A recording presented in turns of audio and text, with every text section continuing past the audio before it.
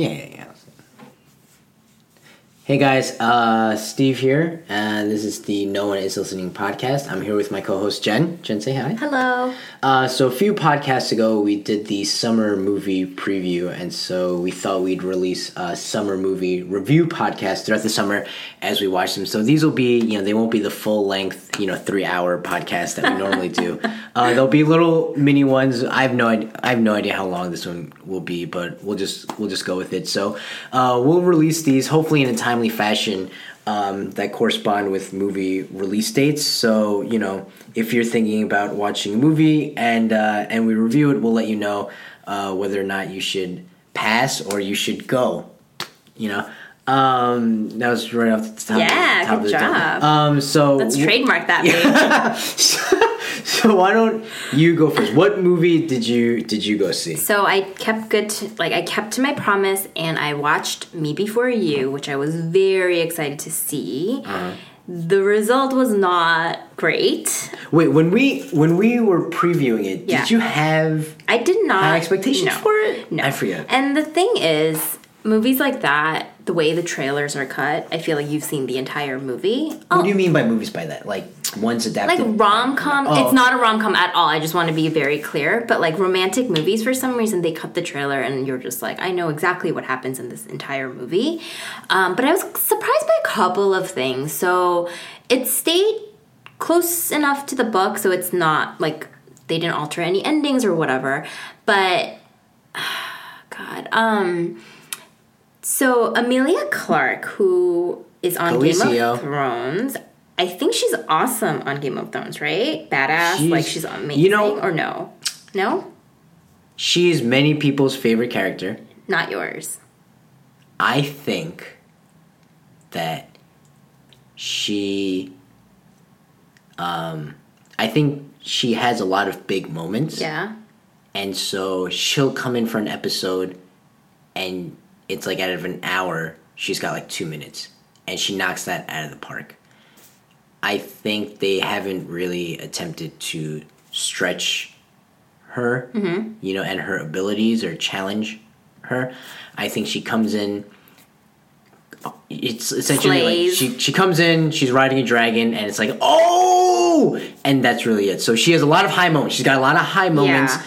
But nothing really of substance there. I couldn't even speak to her abilities as an actress because she really has very little screen time, but she's big moments, That's so interesting. For some reason, I thought she was a much bigger I think the first season, she's one of the most, if not the most important characters on the show. I watched the first season. Yeah, I really liked her arc. There's been no arc after season 1 or terrible. 2, essentially. Okay. Yeah. Is that true to the books?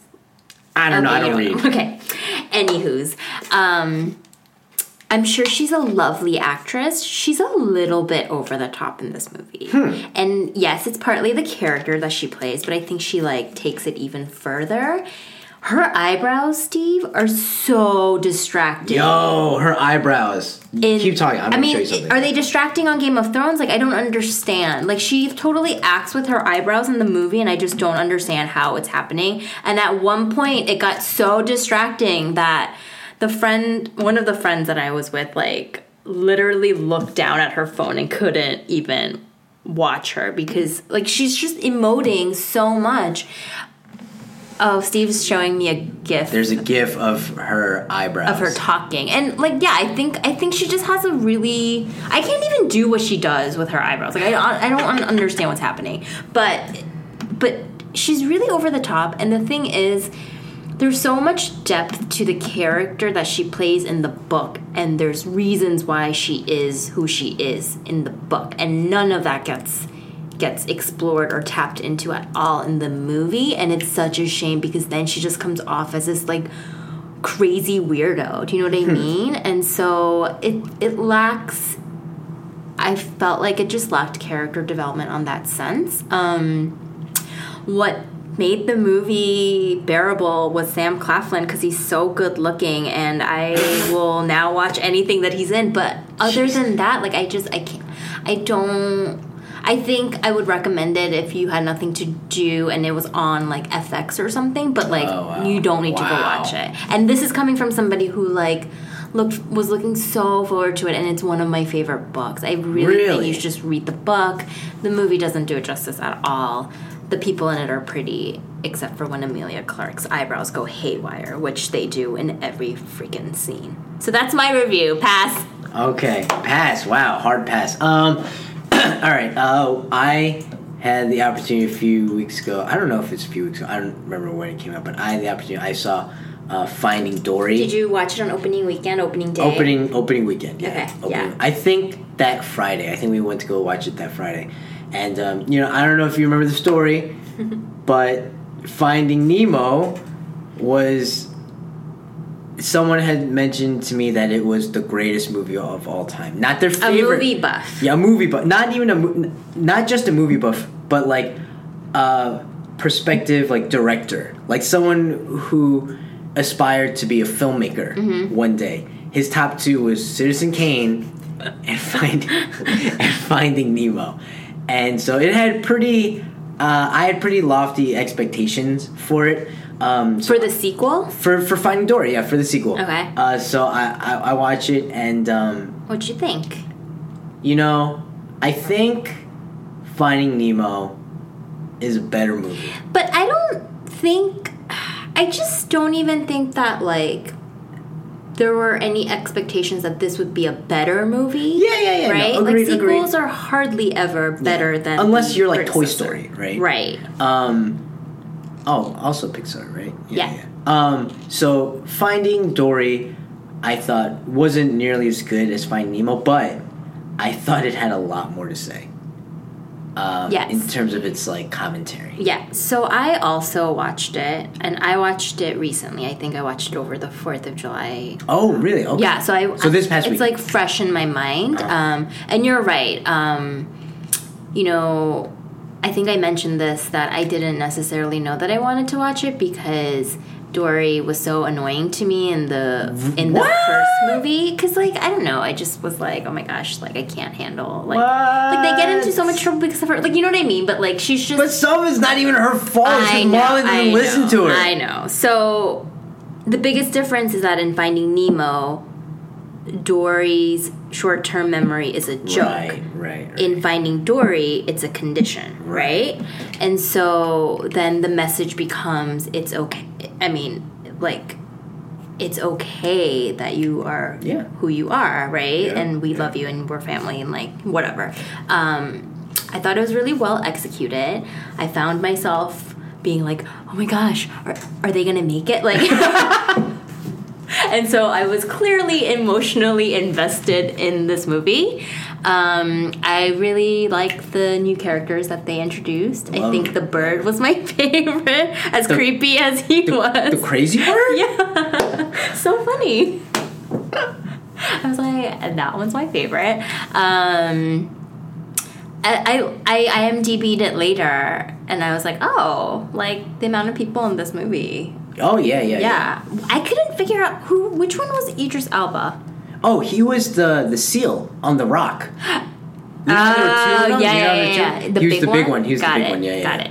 I felt like this movie, the first, when you rewatch, the problem is, like, even though Finding Nemo is an amazing film, after watching Finding Dory, it's hard to go back to Nemo and watch some of those scenes because they do make light of her short-term memory. Yeah. And in Finding Dory, so I've read a few reviews on it, but I haven't read, because I was afraid it was just going to be a rehash of Finding Nemo.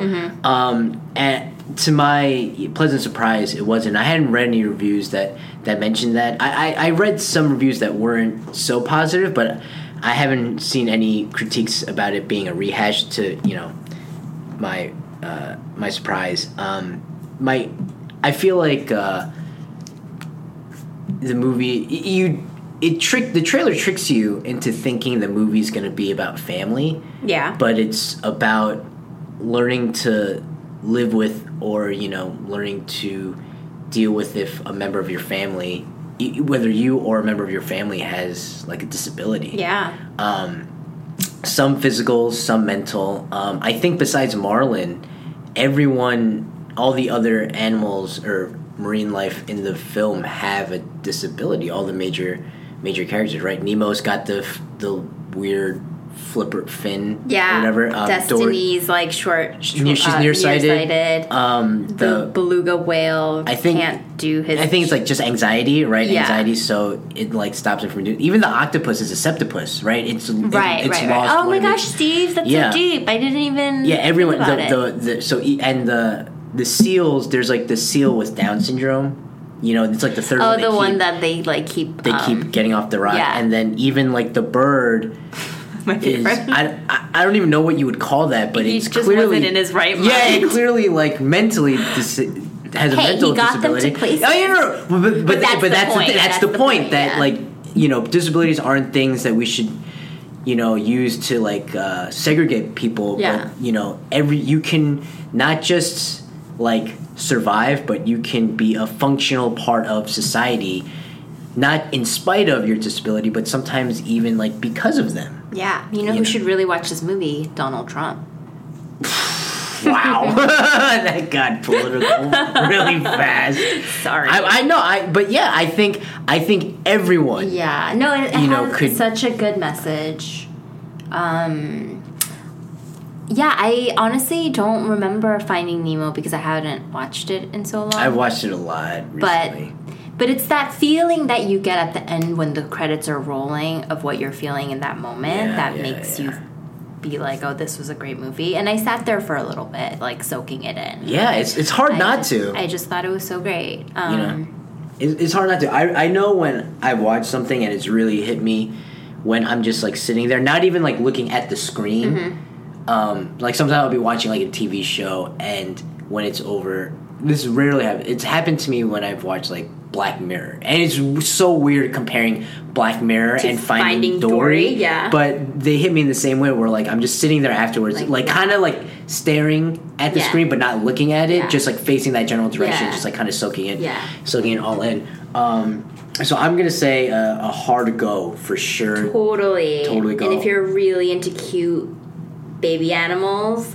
Baby Dory is that beginning cute. In the beginning when you see Baby Dory, man, that so. I mean, honestly, I feel like the bigger the eyes, or the bigger that you can make the eyes, like the cuter they get. But yeah, Baby Dory is super cute.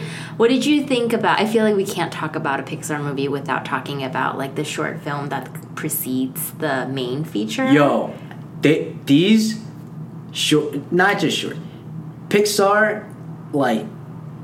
I thought it was real. The sand. Yo, it's called Piper. The short film.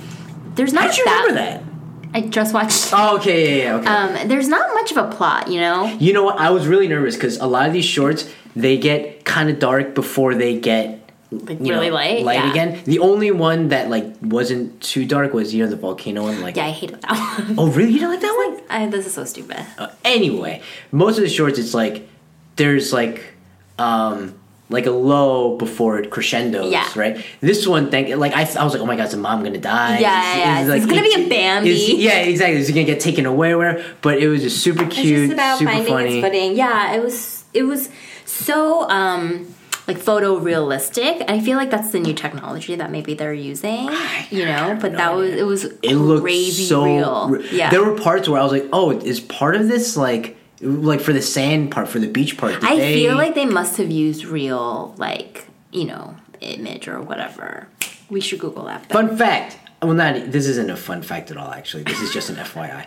Janelle and I went to the Boston Museum of Science, and they had the Pixar exhibit. Ooh. That was the best. I mean, I actually do enjoy museums. Yeah. Janelle and I enjoy museums. We've had a good time in museum.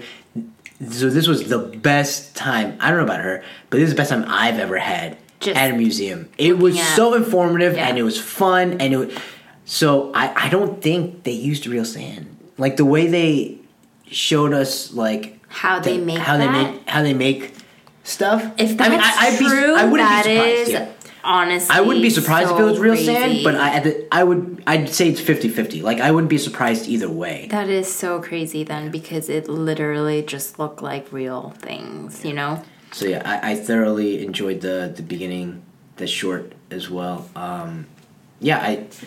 I really like Finding Dory. I think even though I can say objectively probably Finding Nemo is a better movie, not even probably, I think it is definitely a better movie. I think Finding Dory resonated with me a lot more just because it had so much to say, and especially in a time, or like we live in a time where I feel like social commentary is super important. Maybe it's also like the time in my life. Mm-hmm. When Finding Nemo came out, I was in like late high school, early college. Just like whatever. Yeah, I mean, I was either idealistic or I didn't have anything of substance to say. Not that kids of that age don't have something you important. Just didn't. I specifically, I personally didn't, and I feel like nowadays at like my current age, I have stuff I think is important, not just to me, but like just to society, or I care a lot more about social justice issues. Yeah. And this hit me on that kind of a level, so it resonated with me a lot. And I think it's just a really good entry point for parents to talk about with their young children to like talk about heavier things. Mm-hmm. But yeah, I think it. Like, I was very pleasantly surprised. And I don't think Pixar always has a great track record with sequels. Like, Cars 2. Like, I think Monsters University bombed. Like, so I think people were maybe a little bit nervous about how this one would do. But I think it's been doing really well at the box office. I think it was their biggest opening to date, I'm pretty sure. Which is great. Yeah. Because it's well-deserved. Yeah. All right. That's it. I'm sure we'll watch some more movies and we'll come back and review them. It's not like Jen and I have anything else to do over the summer. So that's a hard pass on Me Before You, and a solid go for Finding Dory. So go watch one of those movies. And you know which one. Yeah. Also, remember to subscribe on iTunes. Just search for No One Is Listening, all one word. In the iTunes store, please rate, review, subscribe, all that good stuff. So and like our page, and like our Facebook page for sure. And we're also on SoundCloud. So all of those, please. We'll talk to you guys soon. Bye.